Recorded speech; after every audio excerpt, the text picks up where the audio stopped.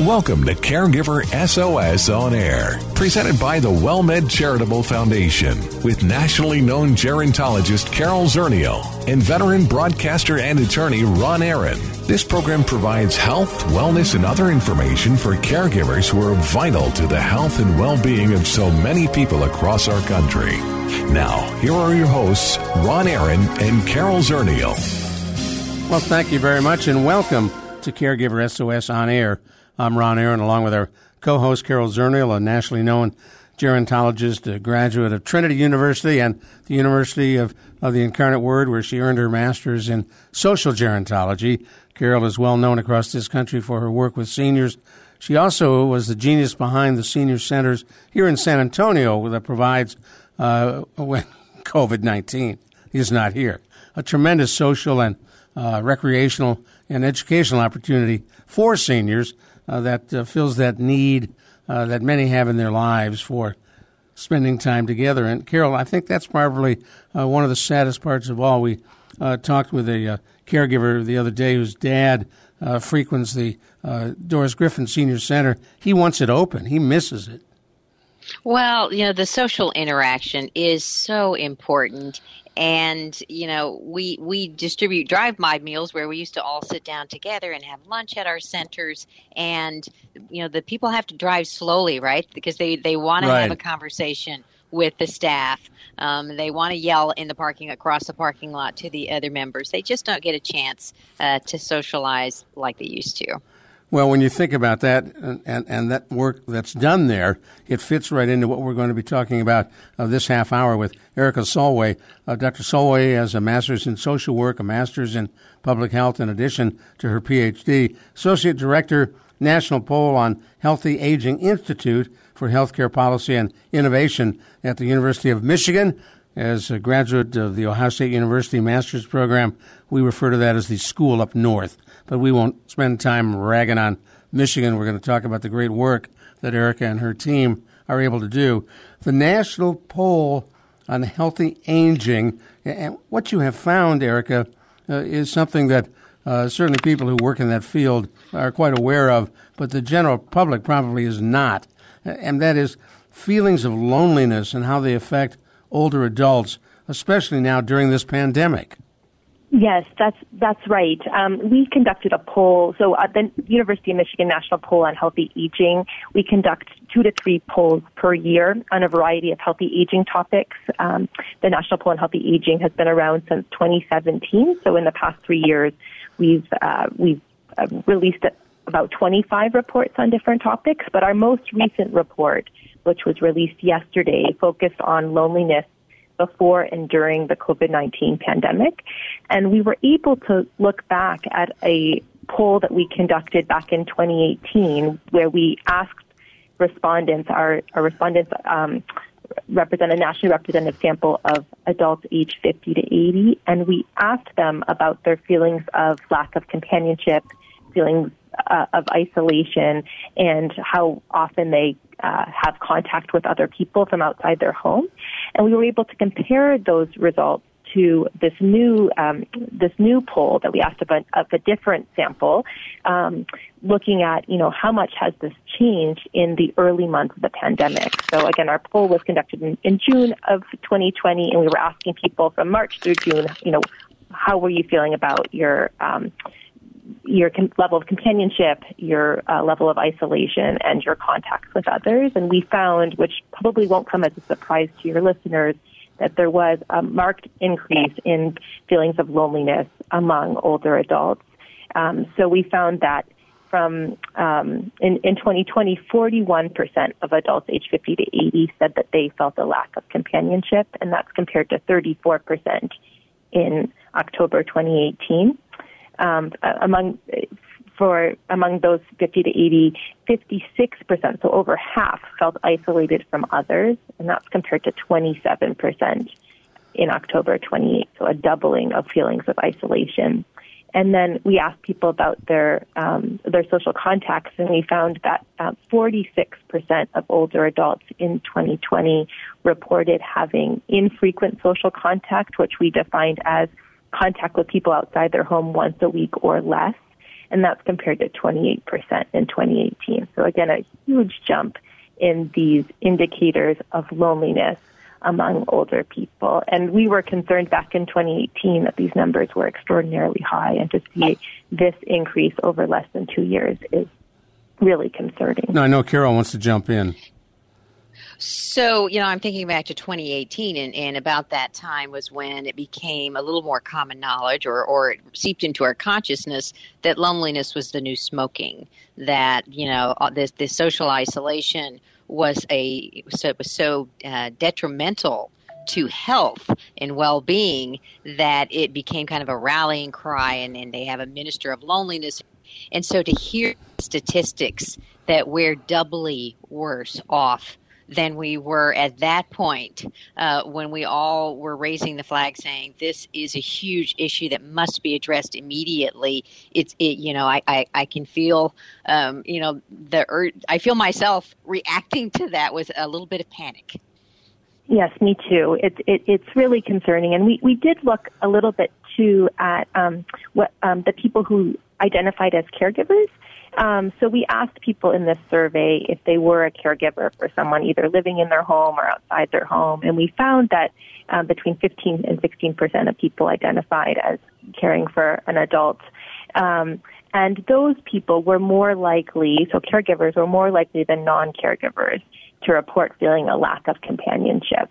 And again, that probably doesn't come as a surprise to many of those who are listening to this program, but we found that 48% of caregivers said that they felt a lack of companionship compared to 40% of non-caregivers. So this is an issue that hits people differently. That there are some people who may be at higher risk for feelings of loneliness, but of course the circumstances today with the pandemic and the need to remain physically distant from people we care about is something that presents challenges for many, if not most people. Now, she's Dr. Eric Soloway. I'm Ron Aaron. Carol Zernial, our co-host, is with us. You're listening to Caregiver SOS on air on 9:30 a.m. The Answer, talking about national surveys done in the area of health and aging at the University of Michigan, the Healthy Aging Institute. And we're talking about their latest surveys that conclude based on talking to folks across this country in the wake of COVID-19. The flip side to this, Erica, is that while loneliness is awful, it does lead to incredible increases in medical problems as well, does it not? That's true.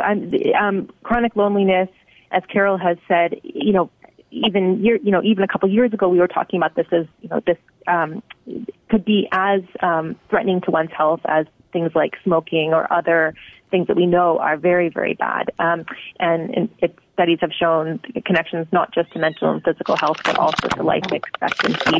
So it's something we need to take very seriously.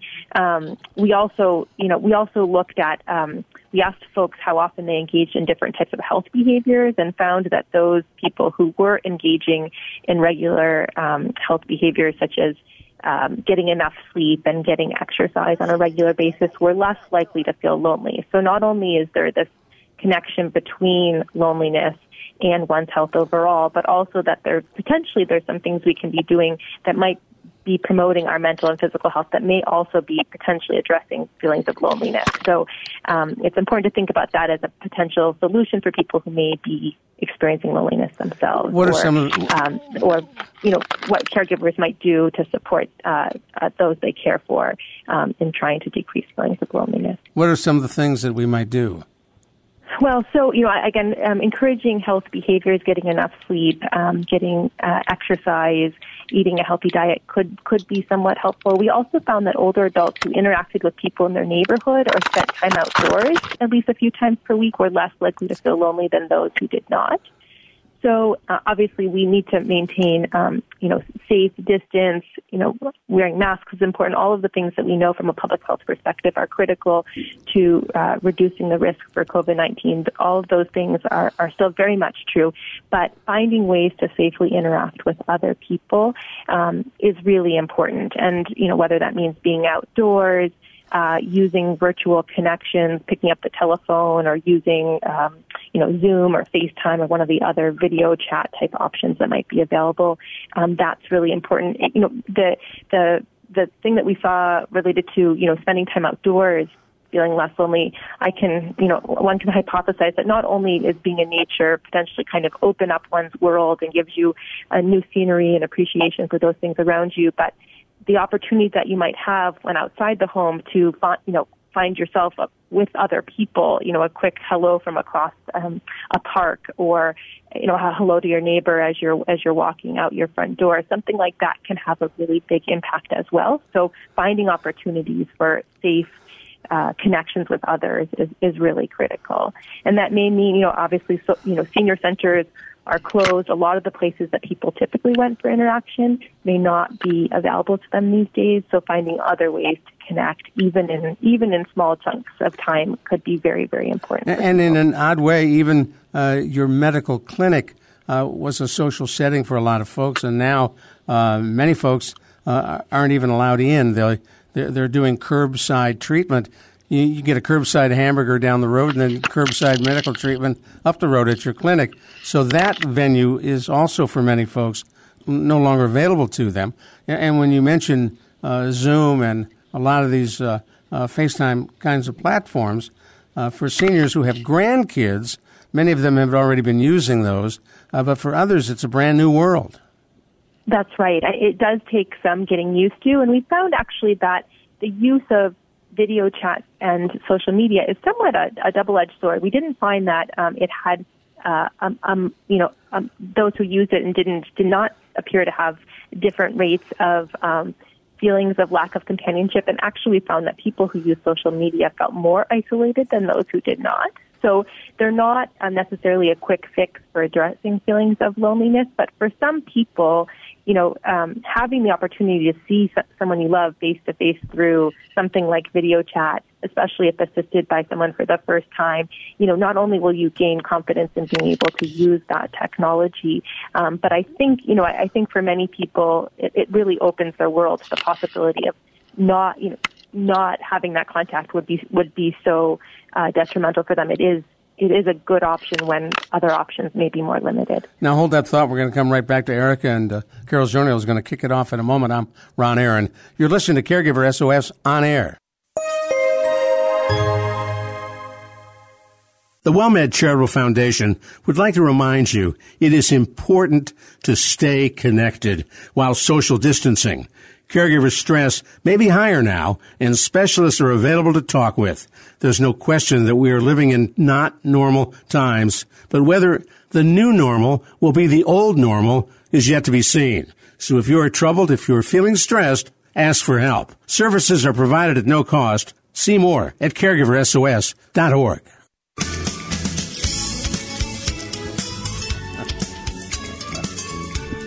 Well, I'm assuming it was a cat emergency of some sort.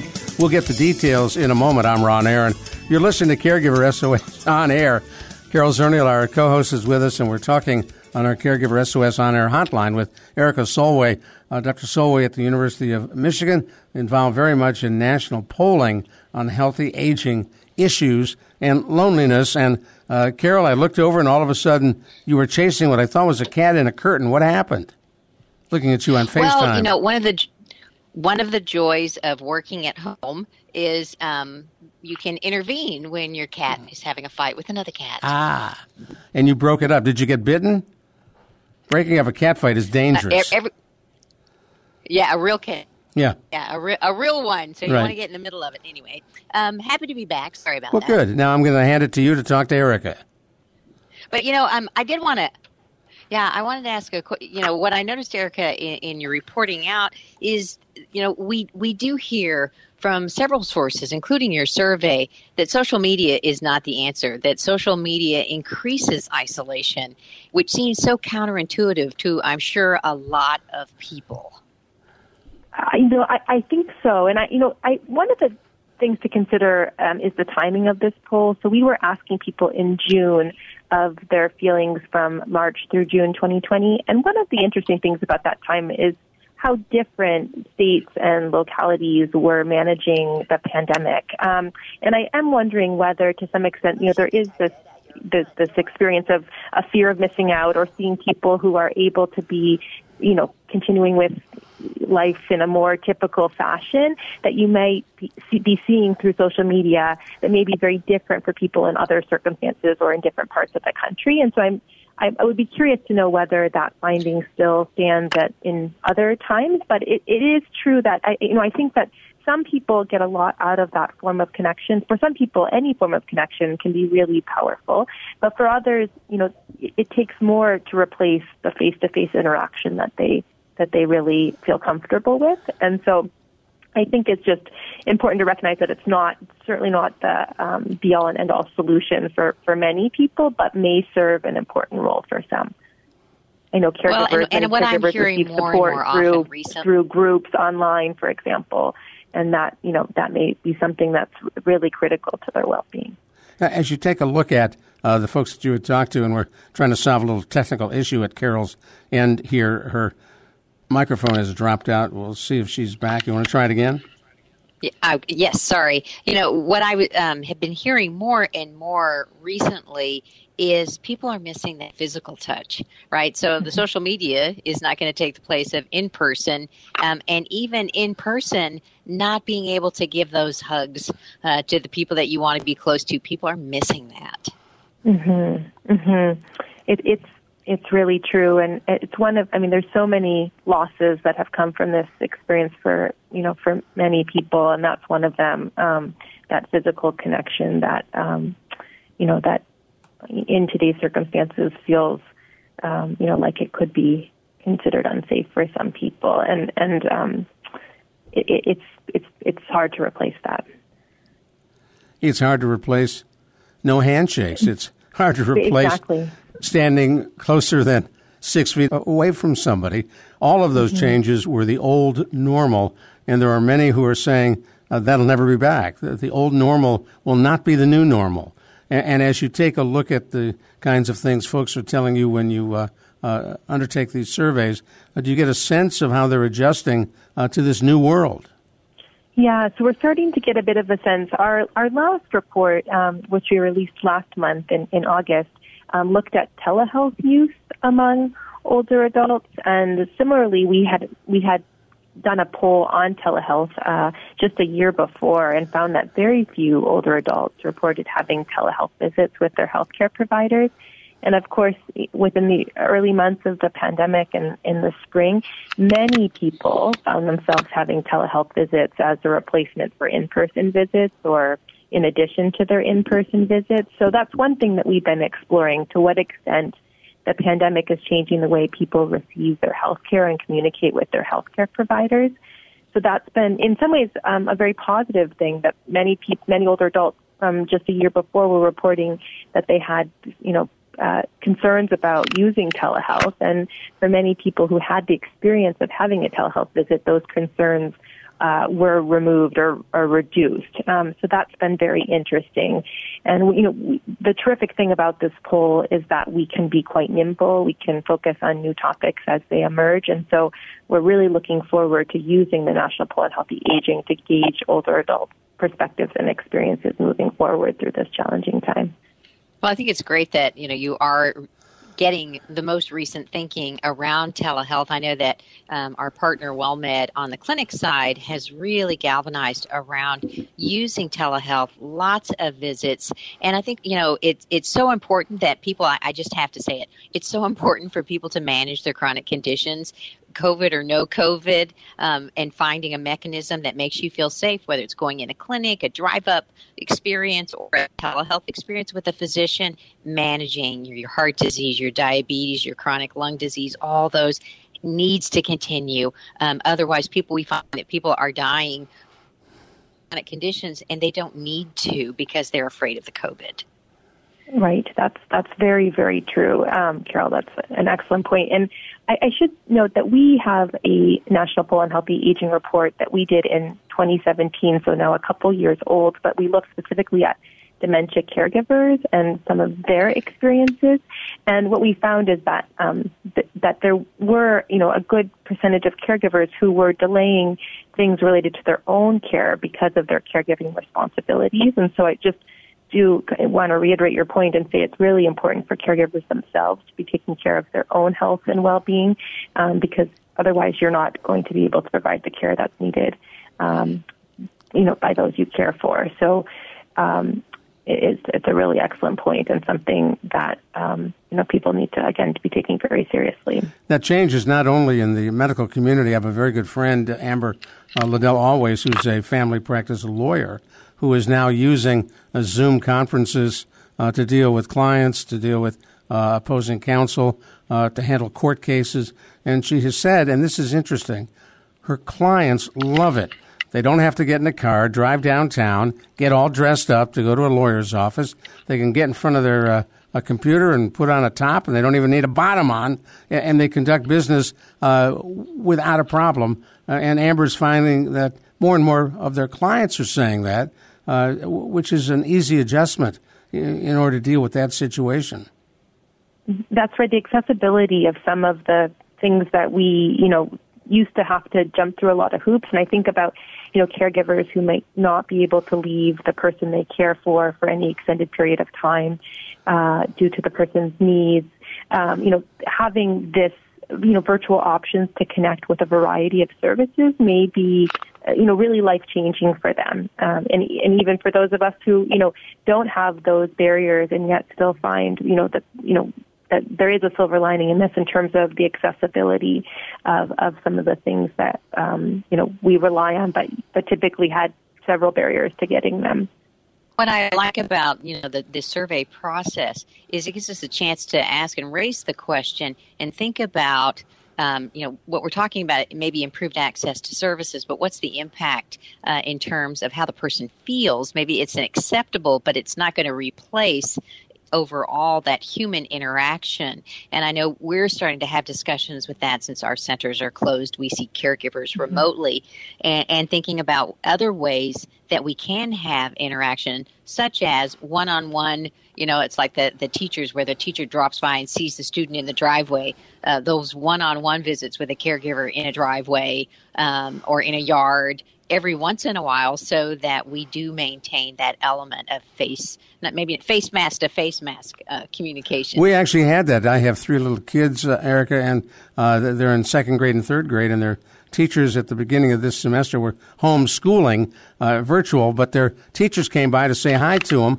and the kids were thrilled to see them. So that does add a little bit of that mask to mask meeting that adds a little of the personal. It's not the same as being in the classroom, not the same as day-to-day personal contact with a teacher, but it was beneficial. Mm-hmm. Yep, that's a great idea. Mixing up the ways that we communicate, I think, is one potential solution to this. I know there's a genuineness that you can feel in your connection when you have that face-to-face interaction, even with masks on. Right. And then that can potentially carry forward to your virtual connections in between those face-to-face opportunities. And we've participated in a few birthday parties, which were drive-by. So you drove by, you tossed a gift, you waved, and you went on. And the kid in the driveway was just as happy to get the gift. Mm-hmm. That's great. Now, as you build your surveys, how far ahead are you building questions into your surveys so that you stay as current as you apparently are? Well, that's the trick and the balance. So we do these surveys about 2 times a year, and so we conducted our last one in June, and we'll be releasing reports based on those data for the next several months. And then we'll be doing our next survey probably very early in 2021.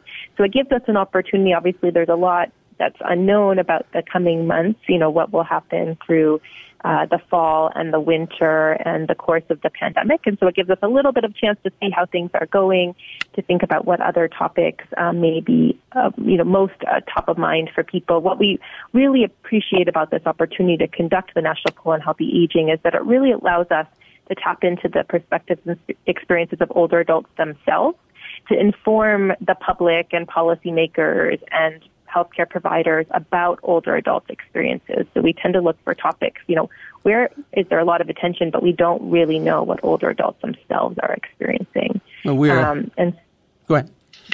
Oh, and so we try and gauge that, through as many sources as possible. We're about out of time, and I want to thank you so much for spending it with us. I see in your background you spent some time working on Capitol Hill as well. And I know that members' offices and a number of the committees would just devour the kind of survey information that you all provide. So thanks for the work you're doing, and let's talk again. Thank you. Thank you for this opportunity. Bye-bye. Dr. Erica Solway at the University of Michigan, and we appreciate her time. That was fascinating.